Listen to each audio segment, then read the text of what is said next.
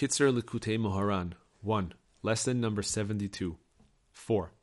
There is also a powerful evil inclination connected with a person's drawing close to God, namely, that sometimes a person's excessive enthusiasm in this area can actually stem from the evil inclination. This idea is expressed in the verse, "Lest they break through destructively to ascend up to God." Exodus 19:21. It is necessary to ask God for compassion to be saved from this as well. 5.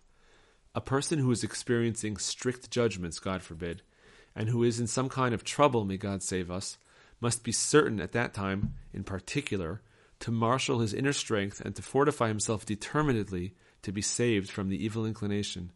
This is because at such a time, the evil inclination is especially strong, since the main root of all evil inclinations is severities and strict judgments. 6.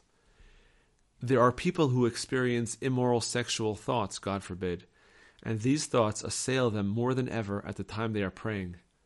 Then there are other people before whom various imaginary forms appear at the time they stand up to pray, such as images of idols or other negative images, and these images confuse them terribly while they are praying, causing them great distress.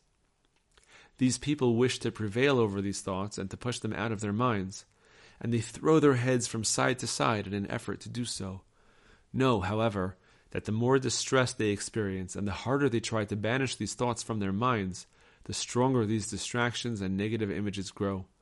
For such is their nature, that the more a person thinks about them in order to repel them, the more they attach themselves to him.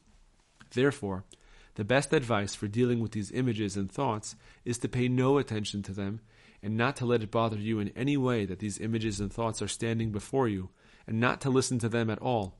Rather, a person should just concentrate on whatever he is doing, be it studying Torah, or praying, or conducting his business, and he should pay no attention at all to these images and thoughts. Nor should he look behind him to see if these images and thoughts have left him. Rather, he should just attend to whatever he's doing, and then they will leave him automatically. However, this advice provides only a temporary solution. The real solution is that a person must sanctify and purify his body, and he should go to true tzaddikim who will instruct him in the pathways of truth.